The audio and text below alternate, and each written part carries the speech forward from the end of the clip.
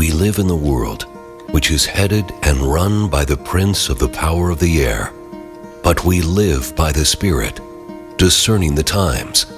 For he who is spiritual discerns all things. Sharpen your discernment. Build your faith. Listen to the Word and World Team. Minister the Word of God through conversational theology, piercing the darkness of this present evil age. Hello, darkness, my old friend. I've come to talk with you again, because a vision softly creeping left its seeds while I was sleeping, and the vision that was planted in my brain still remains within the sound of silence. Well, greetings. This is Hampton Keithley and Bob Brandon, and we are continuing in our discussion of our core beliefs. And you said our core. Oh, you see, you're coming around. Okay, they were talking about Bob's core beliefs, and I agree with most of them. Oh boy! And today we're going to finish talking about the COVID-19 is a man-made part of a worldwide takeover. There are many people smarter than Bob. And good one. And the ultimate key to truth is the issue of source. There you go. So COVID is man-made, and it's part of a worldwide takeover. There are many people, like as in most, smarter than me. The ultimate key to truth is source. So let's weave those into our conversation. But let me start this way. What a fantastic statement in the scriptures that the fear of the Lord is the beginning of wisdom. I just love that. But let me delve into that a little bit, because the phrase, the fear of the Lord, gets discussed. What exactly does that mean? Right. We've covered this a little bit before. I'm going to use the same example because where we're coming from. The last couple podcasts on core beliefs, we've really woven the subject of hermeneutics throughout those discussions. So this is a hermeneutics issue. One of my favorite Psalms is Psalm 19. But any beginning Bible student needs to learn right off the bat Hebrew poetry. The nuts and bolts of that is fairly simple. The dominant structure of Hebrew poetry is parallelism. Right. And there are like nuances to that, like, raw parallelism where they're basically saying the same thing twice in a row, but nuanced with a little different vocabulary so you get a sharper picture. But there can be antithetical parallelism where they're saying one thing and then the opposite thing. Right. So, but this is parallel in Psalm 19. Verse 1 begins like this: the heavens declare the glory of God. The sky displays his handiwork. Day after day, it speaks out. Night after night, it reveals his greatness. There's no actual speech or word, nor is its voice literally heard, yet its voice echoes throughout the earth. Its words carry to the distant horizon. In the sky, he's pitched a tent for the sun. Like a bridegroom, it emerges from its chamber. Like a strong man, it enjoys running its course. It emerges from the distant horizon and goes from one end of the sky to the other. Nothing can escape its heat. So those first 6 verses, in a general way, describe the effect and power of what we call general revelation. Mm-hmm. Like you can know just from God's creation plenty of things about him. The central passage for all of that we refer to often. That's Romans chapter 1. But the second half of the psalm reads like this: the law of the Lord is perfect and preserves one's life. The rules set down by the Lord are reliable and impart wisdom to the inexperienced. So let's pause there for a second. Now, did that not sound parallel to you? Mm-hmm. Almost exactly parallel, right? The law of the Lord is parallel to the rules set down. And then there's benefits described in each case. So here's verse 8. The Lord's precepts are fair and make one joyful. The Lord's commands are pure and give insight for life. That sounds parallel to me, right? The Lord's precepts is parallel with the Lord's commands. Okay, verse 9. The commands to fear the Lord are right and endure forever. Literally, that reads, so that's a good instance of your translation principles. But the literal reading of that, straight from the Hebrews, the fear of the Lord. Right. Let's read it that way just for our purposes here. The fear of the Lord is right and endures forever. Next line, the judgments given by the Lord are trustworthy and absolutely just. Are those two parallel? Sure sounds like it. And they're, in fact, those are parallel with the last couple of verses. So my point is this, all of those are saying the same thing. The law of the Lord, the rules, the Lord's precepts, the Lord's commands, the fear of the Lord. So if we interpret it that way, is David equating the fear of the Lord with the words of God? It would seem so. Sure would seem so. So then back to our initial statement, the fear of the Lord is the beginning of wisdom. Doesn't it sound like the Bible should be your foundation? Right. For every, I think that's the point. That's what, you know what, that's a proverb, but which one? Do you remember what verse? No, I don't. I'm terrible with chapter and verse. I always have been. I got to work on that. But there is another wisdom verse, Proverbs 4:7.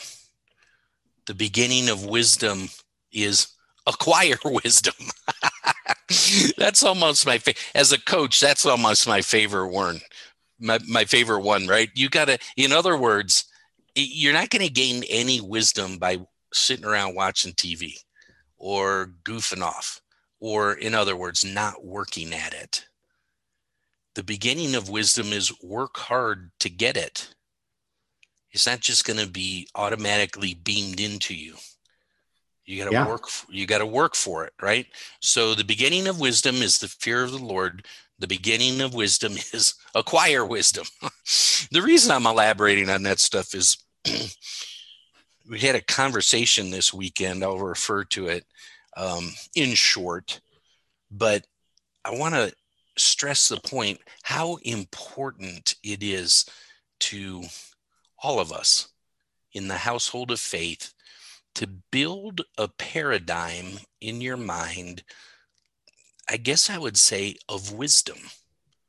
Like you've got to have some superstructure to your mind that's built on the scriptures in order to enable you to discern the heart of a matter and make the correct choices. So 2 Corinthians, famous passage, right? 2 Corinthians 10. If your Bible was not so small print, Hampton, I could find these passages faster. I'll get you a large print with no notes. 2 Corinthians 10, verse 5. I got to take my glasses off to read this. Where's the verse? Oh, yeah. We tear down argument. Well, let me back up. Let me go to verse 3. For though we live as human beings, we do not wage war according to human standards. For the weapons of our warfare are not human weapons, but are made powerful by God for tearing down strongholds. We tear down arguments and every arrogant obstacle that is raised up against the knowledge of God, and we take every thought captive to make it obey Christ. Man, that's powerful. How about, did you notice any parallelism in there? I kind of did as I was remember, Paul grew up reading Hebrew poetry. So Right. it affects how he writes. You can often see parallelism in Paul's thought. Lots of chiastic structures. Lots of chiasms. Yes. If you ever find a good book that points out the chiasms in the Bible, it's really helpful. Not that it changes the content of what you're reading, it allows you to see the emphasis so clearly of what you're reading. Yeah. So he says, let's see, for though we live as human beings, we don't wage war according to human standards. The weapons of our warfare are not human weapons, but are made powerful by God for tearing down strongholds. We tear down arguments. So is that parallel? Tearing down strongholds, we tear down arguments. Mm-hmm. So in other words, Paul is seeing the world. He's seen two worlds at once. He's seen the spiritual, what we might call the spiritual world, and what we might call he calls it, the human world, right? The electromagnetic world that we all live in and so on. So there's both of those at the same time. And the real strongholds are the false beliefs. Right. So, well, that became very evident when we did our Truman book. Yeah, didn't it? That's what we were attempting, following Truman to tear down. And so I had this conversation this weekend. It was about the COVID stuff. Very intelligent woman that I was speaking with, but for the life of me, in my opinion, just couldn't see the light of day. This is a field that's tangential to hers. So she's well-versed in biology, maybe not virology so much, but biology for sure. And, referred often to some close friends she has that are doctors and, that also hold the same view she does. And in the course of that, she was belittling she's gentle, so she's a dear woman, but she's just, part of her point was just that I could find any fringe crackpot thing I wanted to on the internet. That's how she viewed my view, was I was a fringe guy. And I didn't really know the world of virology, which I freely admit that's one of our core beliefs today. There are many people smarter than me, particularly in virology. But anyway, she just kept saying, Bob, you can find anything on the internet. What you're telling me is just fringe lunatic stuff. Those are my words, but that's what she was communicating. Fringe lunatic stuff from the internet. So I said, well, could I find your view on the internet? If you're going to disqualify every view because it was garnered from the internet, number one, that's really not where my view came from. I read about my view. I didn't just Google it. But regardless, her view's on the internet too. In fact, it's the dominant view on the internet. So if she's going to disqualify my view because it's on the internet, she's going to have to disqualify her own. And then I pointed out to her that quite often in history, in fact, I'm not sure I know of any counter examples, the dominant view's been wrong and changed over time, right? Based on information being released. Like, for instance, I heard this last night. The guy was talking about a show I was listening to. He was talking about the Kennedy assassination. And, right, the dominant view, this guy shot him, in Dallas, blah, blah, blah. It wasn't Dallas for sure. That guy they pinned it on doesn't look over time like that was the guy that did it, right? There's all this information coming out, right? So that was the dominant view for a long, long time. And it sure looks like the minority view is correct on that. So it doesn't bother me that my view's in the minority. But one other thing that happened in the course of that conversation, which is why I went to the verses I did to begin our podcast today. I was communicating the fact that it sure looks like this stuff is the result of vaccinations for decades. The last 40 years. If you've been vaccinated, you've got some of this stuff in you, if not all of this stuff in you.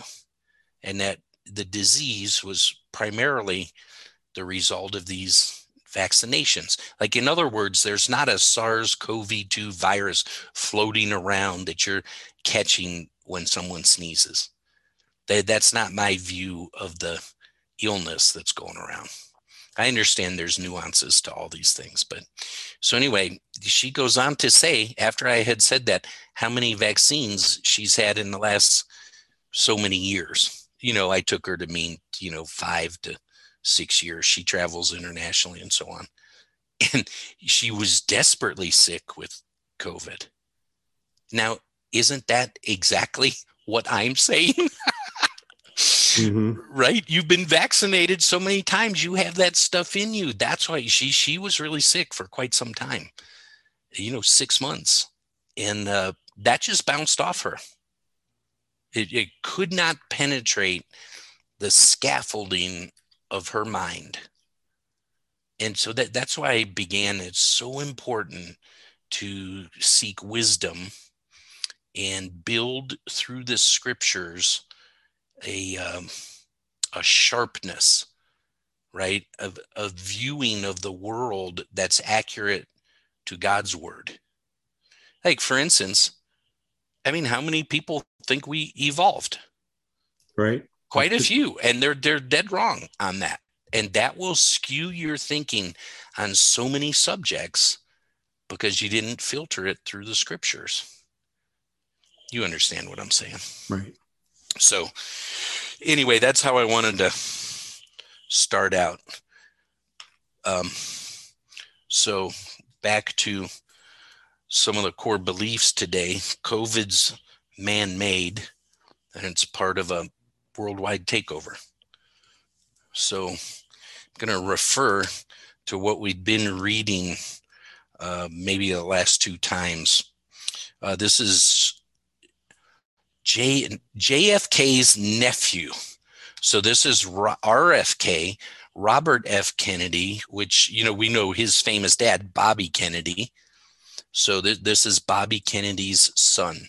So RFK Jr., and his book is called The Real Anthony Fauci. I recommend it to everybody. Not that he's right on every statement. He himself, is far, far left in his politics, which makes reading it interesting. Almost every sentence in this book is footnoted. This is just research, and really this has been his life. He's been the head of the Children's Defense Fund for, just about the same amount of time Fauci's been head of the NIAID.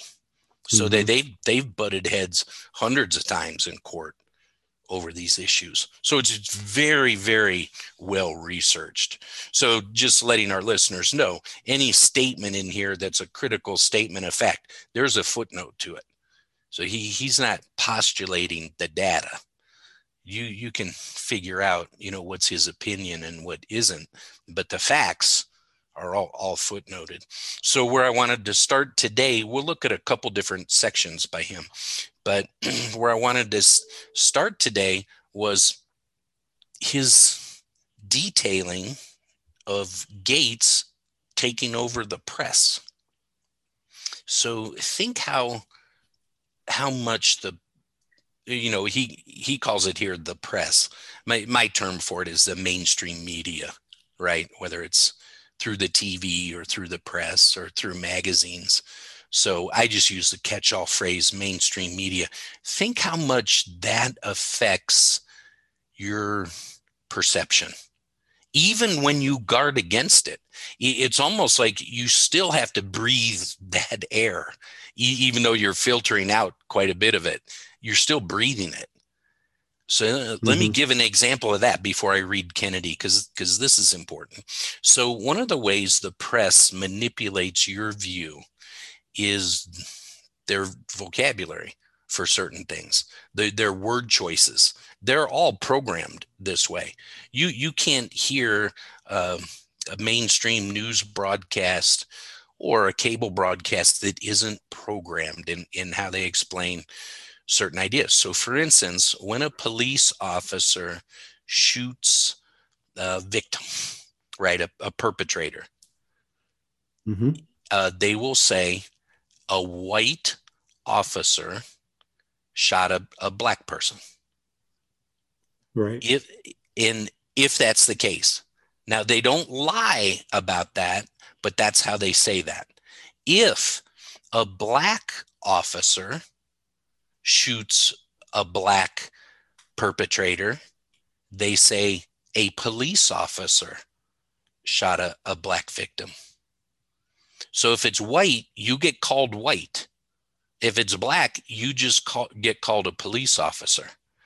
So after you've heard that for a few years, what do you start to conclude? I mean, don't you start to think it's the white guy? It's always the white guy shooting a black guy. The actual facts on that are 100% opposite. 4 times more often, a black officer shoots a black perpetrator than a white officer does. 4 times more often. I think I heard too that even if it's a Latino or whatever officer, that they label them white. They fudge on that. But that's how it works. So that you begin, without you even thinking, you begin to pick that up in your mind. So huge players in the world stakes learned very early on in their careers that if you could control the media, you could control people's perceptions of what you were doing. So here's Robert F. Kennedy Jr.'s take on Bill Gates and the press. Pillar and Smith's Los Angeles Times expose on Gates's calamitous African adventure is an artifact of an expired era. Investigative journalism of this probative quality is a quaint relic of a time when editors and producers still permitted their reporters and correspondents to express skepticism toward Gates. Even before the open censorship of the COVID epic, U.S. media reports about Gates's charities operated in the narrow range between obsequious fawning and adulation. This is no accident.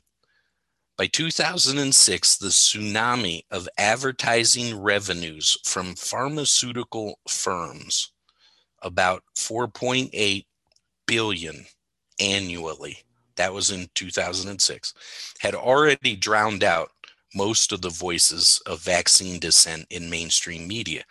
By 2020, those expenditures grew to $9.53 billion.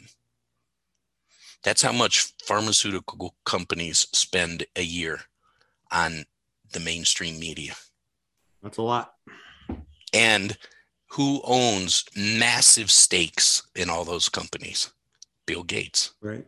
But then he's going to donate personally. So that's what we're going to get into.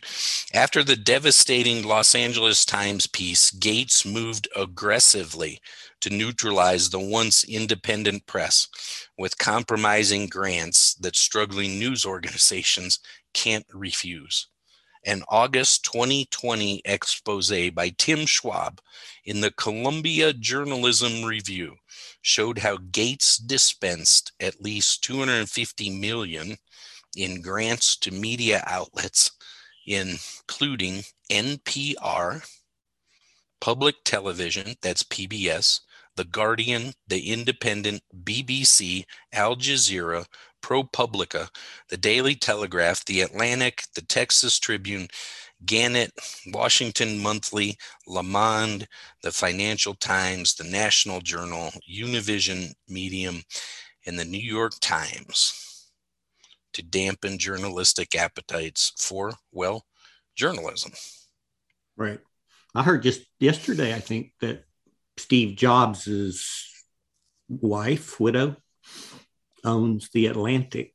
Well, there you go. And we know who owns the Washington Post. That's Bezos, right? Yeah. So, and Zucker has some media outlet. I'm not sure which. Yeah. Well, his company is a media outlet, right? Facebook. So this RFK goes on to say, in fact, the Bill and Melinda Gates Foundation finances The Guardian's entire global development section. That shrewd investment presumably earned the couple this February 14th, 2017 Guardian headline, How Bill and Melinda Gates Helped Save 122 Million Lives and What They Want to Solve Next. That's the headline that they paid for. So The Guardian calls Gates and his partner William Buffett Superman and Batman. Next paragraph. The foundation has also invested, when he says the foundation, that's Bill and Melinda Gates Foundation, has also invested millions in journalism training and in researching effective ways of crafting media narratives to support Gates's global ambitions. Gates, for example, gave grants totaling nearly $1.5 million from 2015 through 2019 to the Center for Investigative Reporting, apparently to discourage investigative reporting. According to the Seattle Times, experts coached in Gates-funded programs write columns that appear in media outlets from the New York Times to the Huffington Post, while digital portals blur the line between journalism and spin. Well, I think a lot of those big media outlets produce articles that then are trickled down and are used by smaller town newspapers and TV shows and all of that. Yes, that's right. The Gates Foundation frequently hosts strategic media partners meetings at its headquarters in Seattle. Representatives from the New York Times, the Guardian, NBC, NPR, and the Seattle Times all attended, for instance, a 2013 convocation. The aim of the event, wrote Tom Paulson, Seattle-based reporter, was to improve the narrative of media coverage of global aid and development, highlighting good news stories rather than tales of waste or corruption. That same year, the Gates Foundation gave marketing colossus Ogilvy and Mather, a global public relations firm, 100,000 grant for a project titled Aid is Working, Tell the World.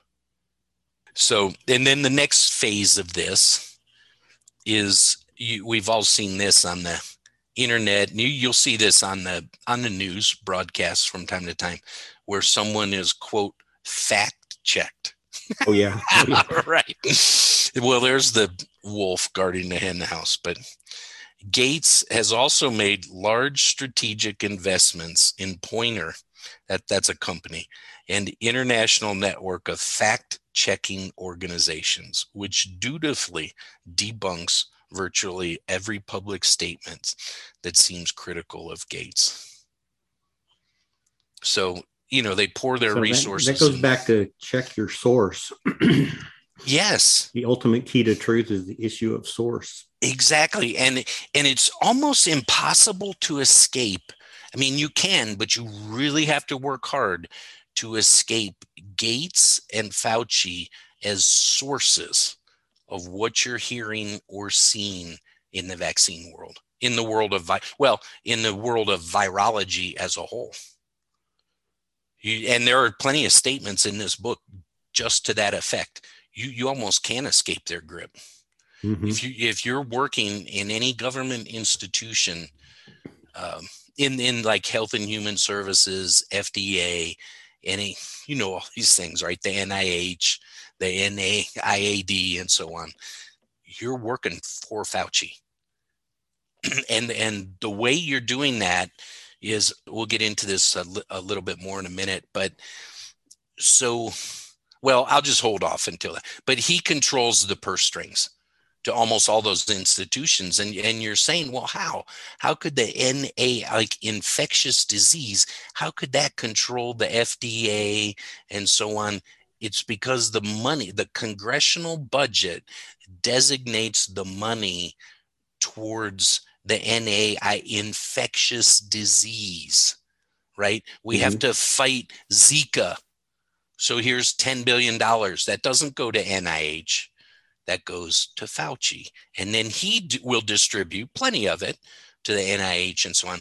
All that to say, you just imagine all those government entities as a spider web, and he's the Black Widow. They all get their funding from him through the Congress, but it goes through Fauci.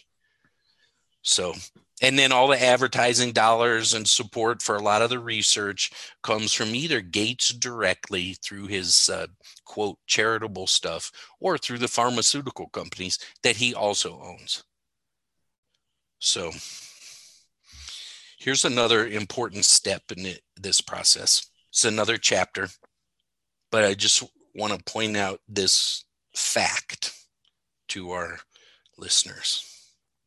Most medicinal products cannot get licensed without first undergoing randomized placebo-controlled trials that compare health outcomes, including all-cause mortalities in medicated versus unmedicated cohorts. So let me clarify what that's saying. So RFK here is saying that almost any medicine, to go to market has to first have a placebo-controlled study that's blinded. So in other words, the doctors have two groups of patients that they're working with. One group gets the medicine, the other group doesn't, but the doctor doesn't know which group is which. Neither do the patients know which group is which. That's a placebo-controlled double-blind study. That's, you'll see titles for that referred to as like that's the gold standard for whether your product can be brought to the public and marketed. That's how you prove your product's effective. Right. Okay. Listen to this. Tellingly, in March 2017, I met with Dr. Fauci, Francis Collins, and a White House referee, and separately with Peter Marks from CBER at the FDA, to complain that HHS, Health and Human Services, was by then mandating 69 doses of 16 vaccines for America's children. So I'm not at the end of the sentence, but I'm going to break in there. So bringing up a kid in America now, say you give birth to your child tomorrow. Well, in their first few years, they're going to get, if you take them to a doctor, they're going to get 16 different vaccines, but many of those in double and triple doses. So for a total of 69 doses of vaccines. Okay, that's what they call the schedule. Right? You're going to get the polio, the mumps, the measles, the flu stuff, etc. But those are the numbers for that. 16 different vaccines, 69 total doses.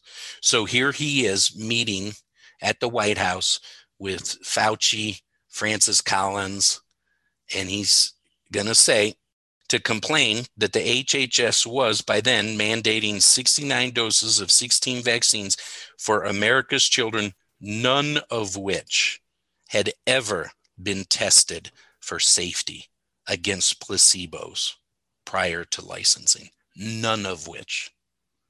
Wow. Isn't that startling? Now, wait till you hear this.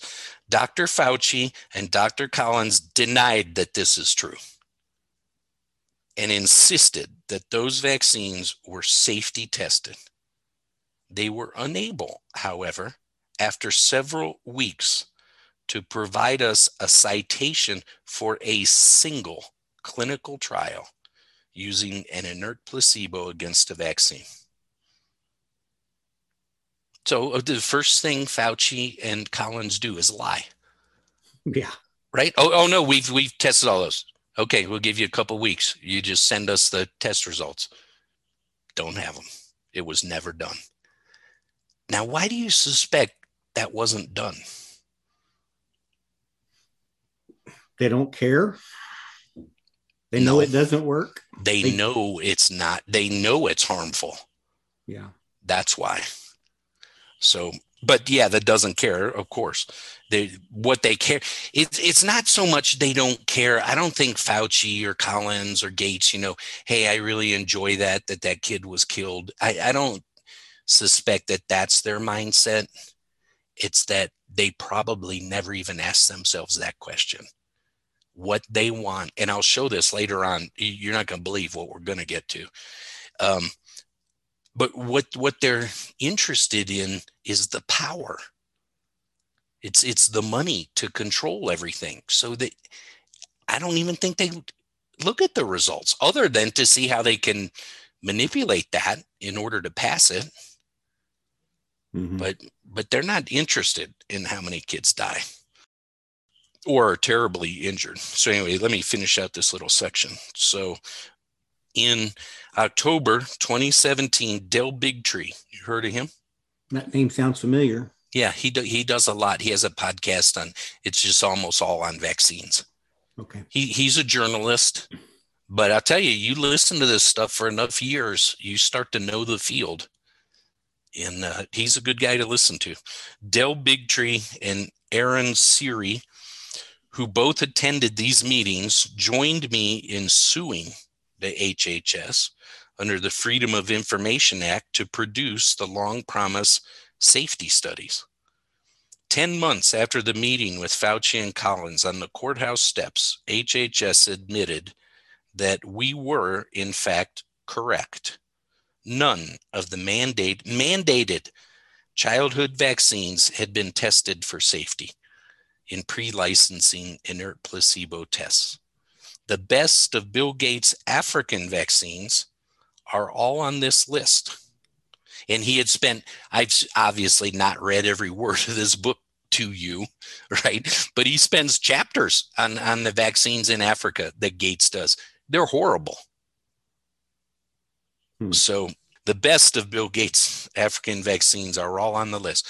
But Bill Gates also uses a large retinue of much more dangerous and demonstrably ineffective vaccines in Africa, ones that Western countries have actually rejected because of their dire safety signals.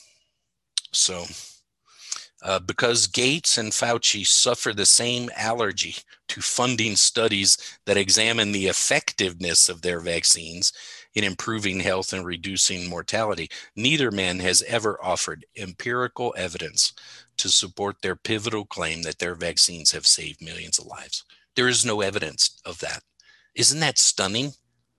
Yeah. So back to... Well, I think it was a few weeks back. I saw something that Dr. Ardis, Fauci said, I think it was about remdesivir, that the studies show that it was, really helpful with Ebola, and we're going to, approve it for U.S. And so this Dr. Ardis went and looked up the actual studies he cited, and they're terrible. I bet they proved him. They proved the opposite of yes. So people don't read footnotes. No, they don't. It's unbelievable. This, and what these guys learned, Hampton, was make the statement in the arena that you control. So they'll go out to a news outlet, whichever one they pick, and make the statement similar to what you just cited, right? Oh, we found this vaccine to be safe and effective. Before any of the studies are released to other scientists, they will say that. So that anybody who comes, actually reads the thing and is aghast at how terrible these things are, now you're swimming upstream because the public has already heard that they're safe and effective. So then when you say they're not safe, the public goes, oh, you're a fringe guy. Right. You've got some bone to pick, or you're mad at Fauci for... No, they just read the study. That's all. Anyone, like the Pfizer study for its vaccine, right, that everybody's getting these days, anyone who read that study, and that study's in this book, You can just see the results of it there in black and white. You would not take the vaccine, I guarantee you, if you actually saw their study.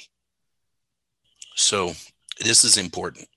This is how pandemics, by the way, even that word you need to be careful with, because there's a definition for pandemic, and this does not equal it. Our current, COVID does not equal that.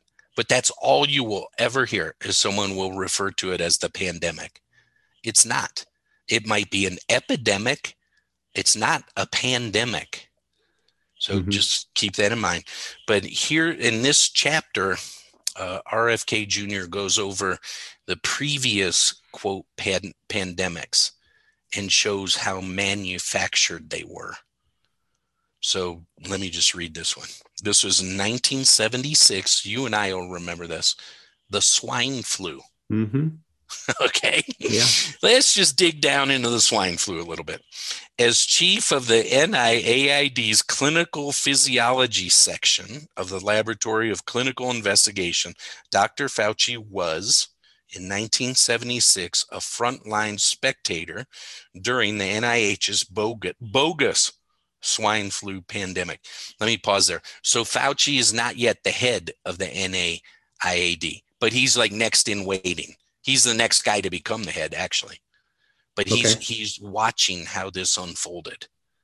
So that year, a soldier at Fort Dix died of a lung ailment following a forced march. Army physicians sent some samples to the CDC, which identified the malady as a swine flu.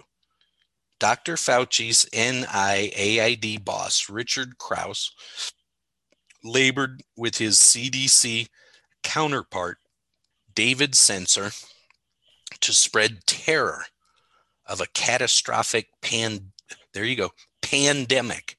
and initiate public demand for a vaccine. The NIAID chief convened in-house strategy sessions with Merck's iconic vaccine developer, Maurice Heilemann, and other immunization industry nabobs. His vocabulary is so funny. Congressional investigators subsequently landed the notes from those consultations, in which Dr. Heilemann candidly confesses that the resulting vaccine, quote, had nothing to do with science and everything to do with politics. In the August 2020 Rolling Stone, Gerald Posner, author of Pharma, Greed, Lies, and the Poisoning of America, recounted how Merck and other manufacturers utilized their secret meeting with the regulators to hatch a scheme that would guarantee industry profits while shielding pharma from liability.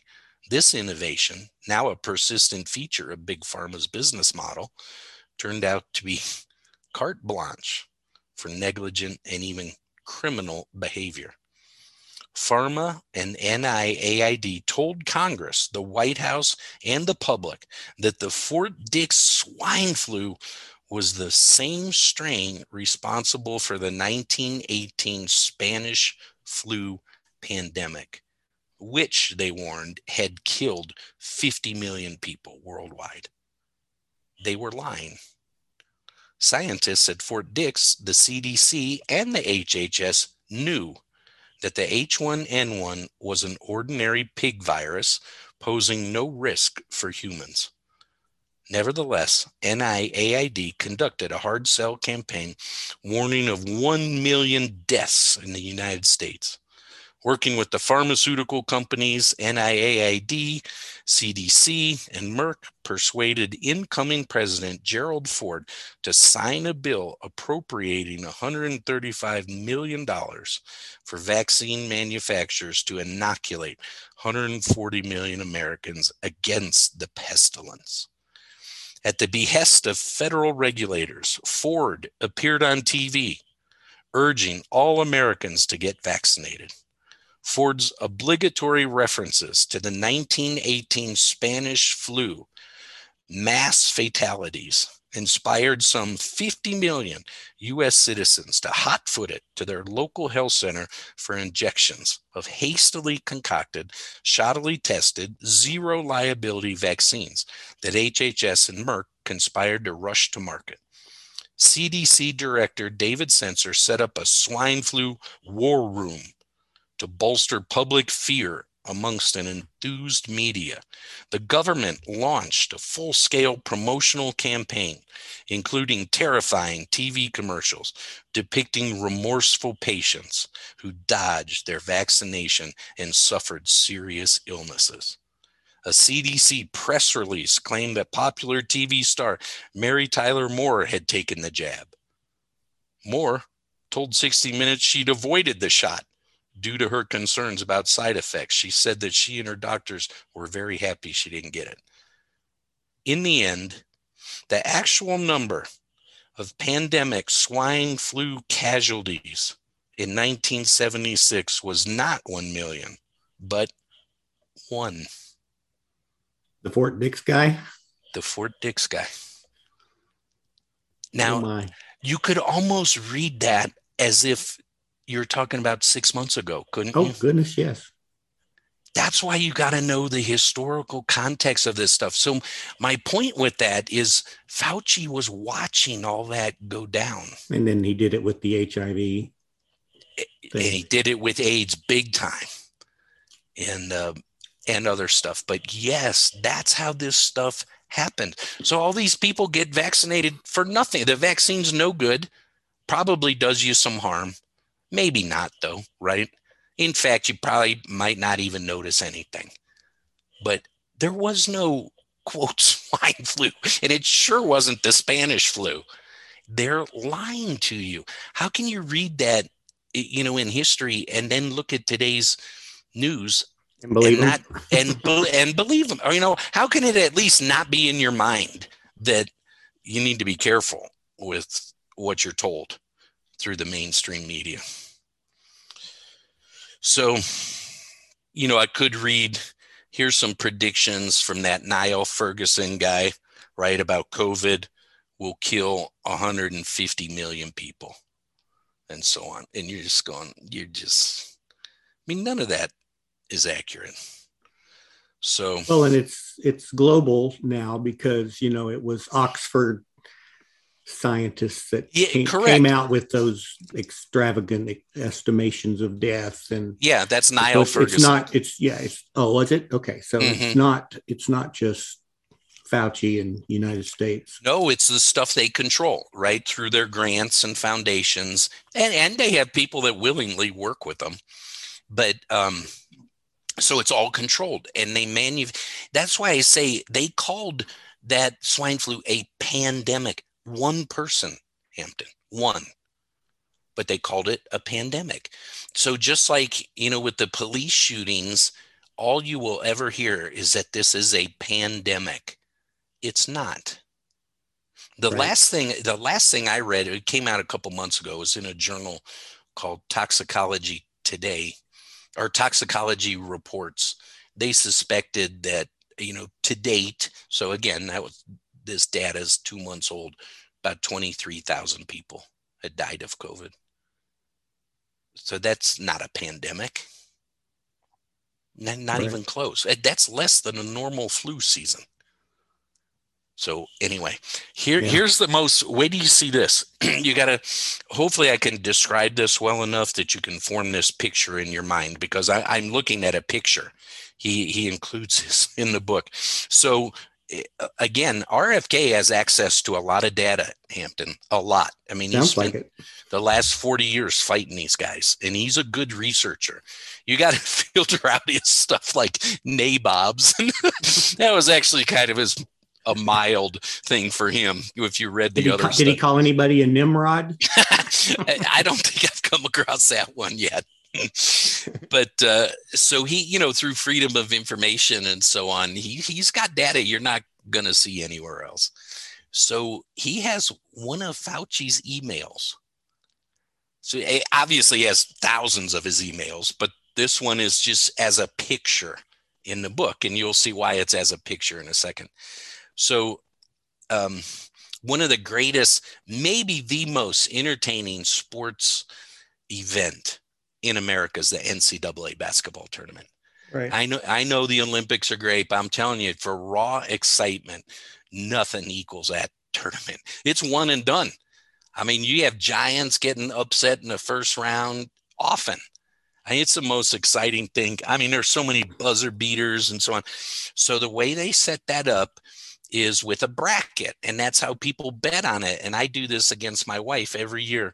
So we've been married 20 some years, since 96, 25 years. I've won once. My wife, who knows nothing, she's a good sports fan. She's not, illiterate of basketball, but I mean, she doesn't follow the teams during the season. I do. And I'm not even close to her every year. She's like, oh, I think I'll pick Canisius because I like that coach's tie. Well, they upset Duke in the first round, Mm-hmm. I beat her once. So anyway, imagine an NCAA bracket. And there's 64 teams. They have some play-in games, but essentially once the tournament starts, you get 64 teams. So 16 in each bracket. And they're labeled according to the compass, though that doesn't necessarily correspond to where your school's located, right? You could be Duke and be located in the West, as far as the bracket is concerned. Okay. But so it's East, West, North, and South. So you have 16 teams in each of those brackets. And after the first day, you got 32 teams, right? Right? So after the second day, you're down to 16. And that's called the Sweet 16. Right. Then there's a few days off. Then they play again, and now you're down to 8. They call that the Elite 8. Then you're down one more game to the Final 4. Once you get to the Final 4, those 4 teams play. Now you're down to 2, and then there's a winner. So imagine a bracket drawn out that way. Tony Fauci has that in his email, but it's with viruses. 64 viruses. West Nile, Ebola, polio, Zika, hepatitis B. They're in brackets. Do you want to guess the winner of the tournament? I can tell you. COVID-19 played off against Ebola in the finals, and COVID won. Now, what do you suspect is in his mind? I mean, it's just this thing, right? It's just that bracket. Why would you do that? Why would you conceive of it, of the issues that way? Does it sound like you're trying to win something? Or you're trying to figure out which virus to use to accomplish your goal. To win, yeah. Which one is going to be the one that will allow you to win? And so that's just in his email. I'm not making that up. RFK's not making that up. Fauci drew it. It's his handwriting. There's a big circle over, coronavirus is and then his name, Tony F., is circled like as the winner. And how bizarre is that? Yeah. So, oh gosh. So here's one of the things that would create a winner that he learned back in the 80s with AIDS. As AIDS, that's primarily attacked in Africa these days.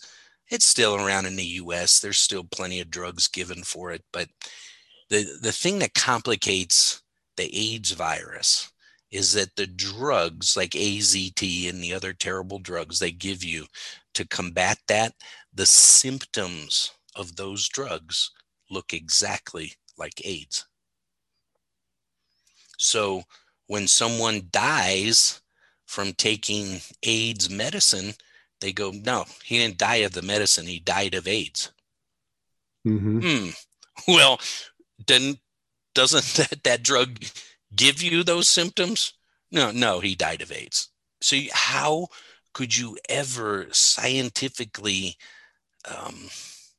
penetrate that veil? What are they actually dying of? So with COVID, what does the vaccine give you? COVID. So when someone dies of that, did they die of the vaccine or did they die of COVID? Because the symptoms are the exact same. That's what he learned. So how are you going to defeat that? Mm-hmm. Yeah. That's tough, right? You'd have to have honesty to defeat that. And we don't have honesty. So that's what he learned how to do. So can you imagine how many dollars are going to be in our budget next year to fight COVID that's going to go through Tony Fauci's hands? No, I don't know how much. $1 trillion? That'd be my guess. How much power is that? And I don't think he puts it all in his bank account. I know he doesn't. But the power of that, everybody owes you their job. And RFK's got plenty of examples in here of people going, there are good people in those institutions. You know, some of them speak up, and you do that once and then you're out. All right. Some of them will actually read the studies, then you'll be out. Remember, we talked minutes ago about double-blind placebo. The Pfizer study started that way. You can't get a study approved unless you're going to have that in your study. Mm-hmm. So they all start that way. They unblinded it after a couple months. Now, why would you do that? Because they're getting terrible results, right? So now they need to know. And they switched plenty of people around in the groups. So all your data is screwed up, and they do that on purpose. So it's impossible to pin them down on stuff. And then they will say, look, this guy in the control group died of COVID. And so they've got a statistical number. Mm-hmm. And they'll stop the study early and go, see, it's safe and effective. It saves percentage wise, X percent of the people compared to how many. Well, they don't even tell you how many people died of the vaccine. Literally, there's a little asterisk, and you got to go look at what that was. 5 extra people died. They just didn't include that in their numbers. How do you not include that? That's what you're studying to find out. They just don't include it. I'm telling you, this world is the most sordid part of fallen humanity you've ever studied, the virology world. It's incredible. So all that back to our core beliefs. Let me read our core. COVID is man-made. Never been, according to my source, right? That's one of these core beliefs. My source for this is Judy Mikovits. At some point, maybe I'll explain exactly why that would be my source, but she's my source. Never been a SARS-CoV virus. This is 2, right? Neither SARS-CoV-1 or SARS-CoV-2 ever been found in nature. That means it's man-made. Now, you're going to hear rumors, but it'll just be false science. So I would encourage you hear a rumor, oh, they found it in this monkey, blah, blah, blah. Go look at that data. Don't just believe the news report. Go get the data and look at it. My guess is you'll find, no, they didn't, because they don't want you to conclude it was man-made. So in other words, there was no leak from a Wuhan laboratory. Yes, Fauci was funding research there, but it's not like this thing leaked out and now it's spreading around the world. That's not what's happening. I don't believe.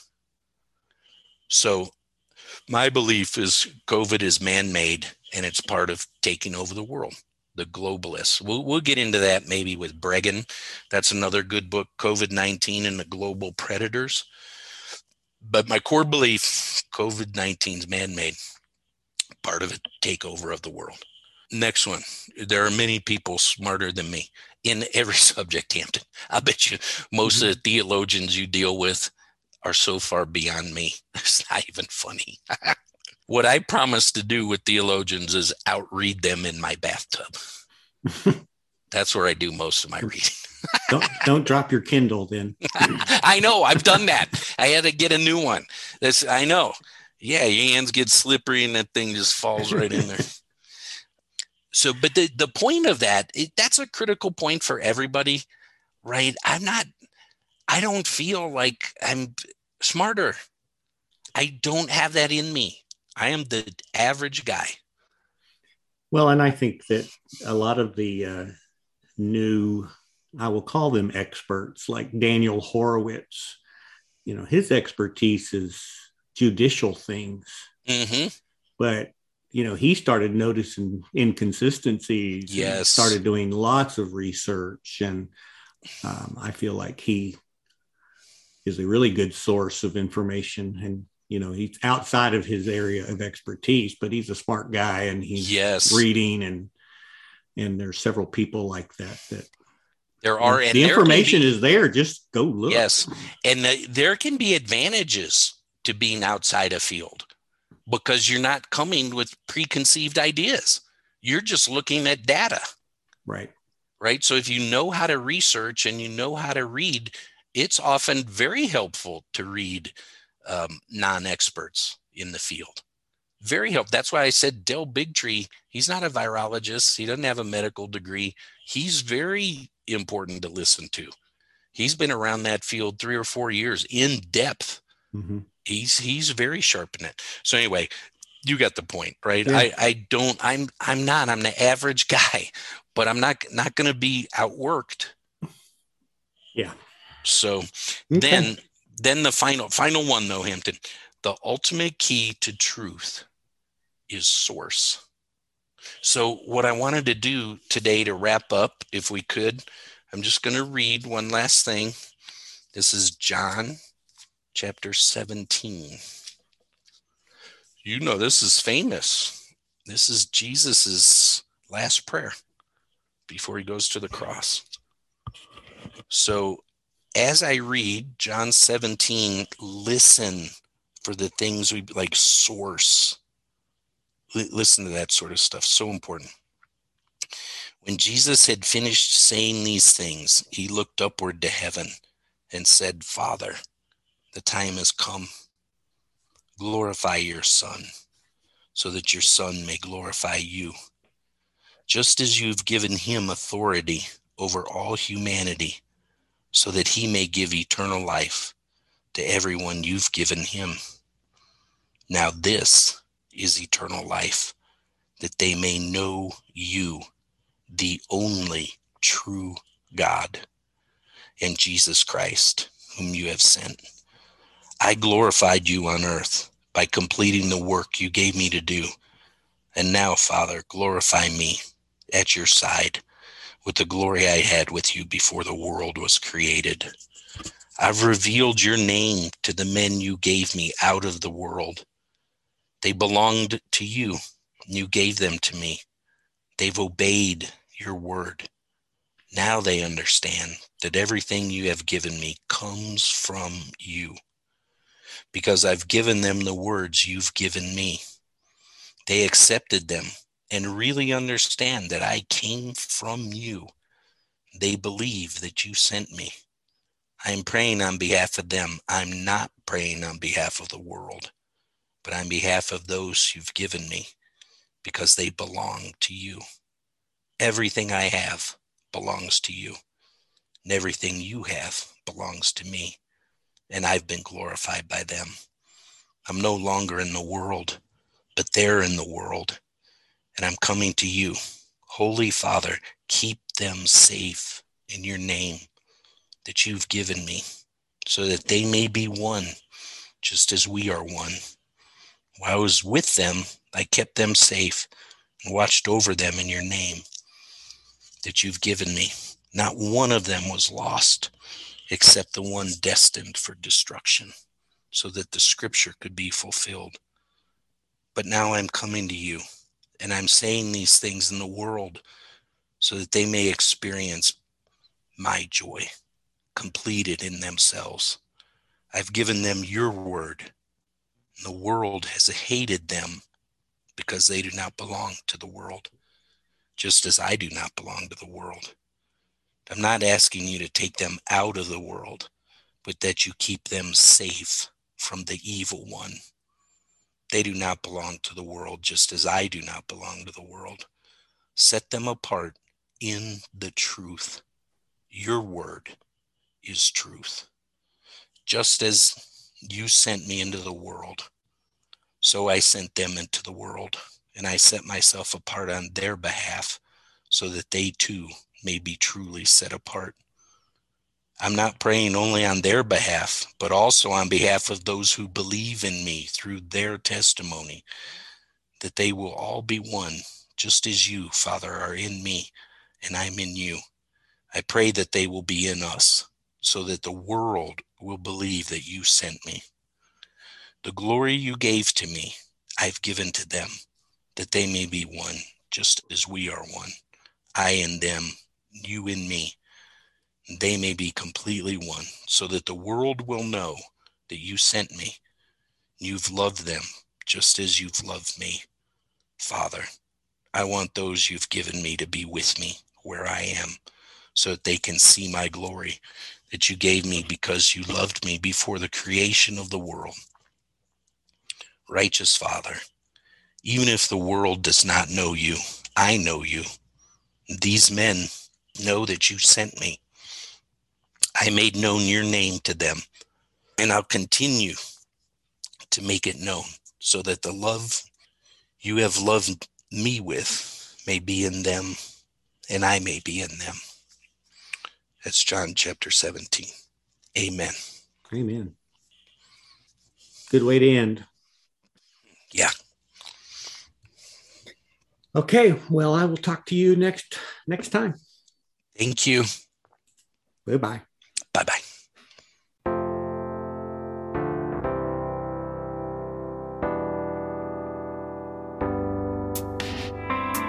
Therefore, I exhort you, brothers and sisters, by the mercies of God, to present your bodies as a sacrifice, alive, holy, and pleasing to God, which is your reasonable service. Do not be conformed to this present world, but be transformed by the renewing of your mind, so that you may test and approve what is the will of God, what is good and well-pleasing and perfect.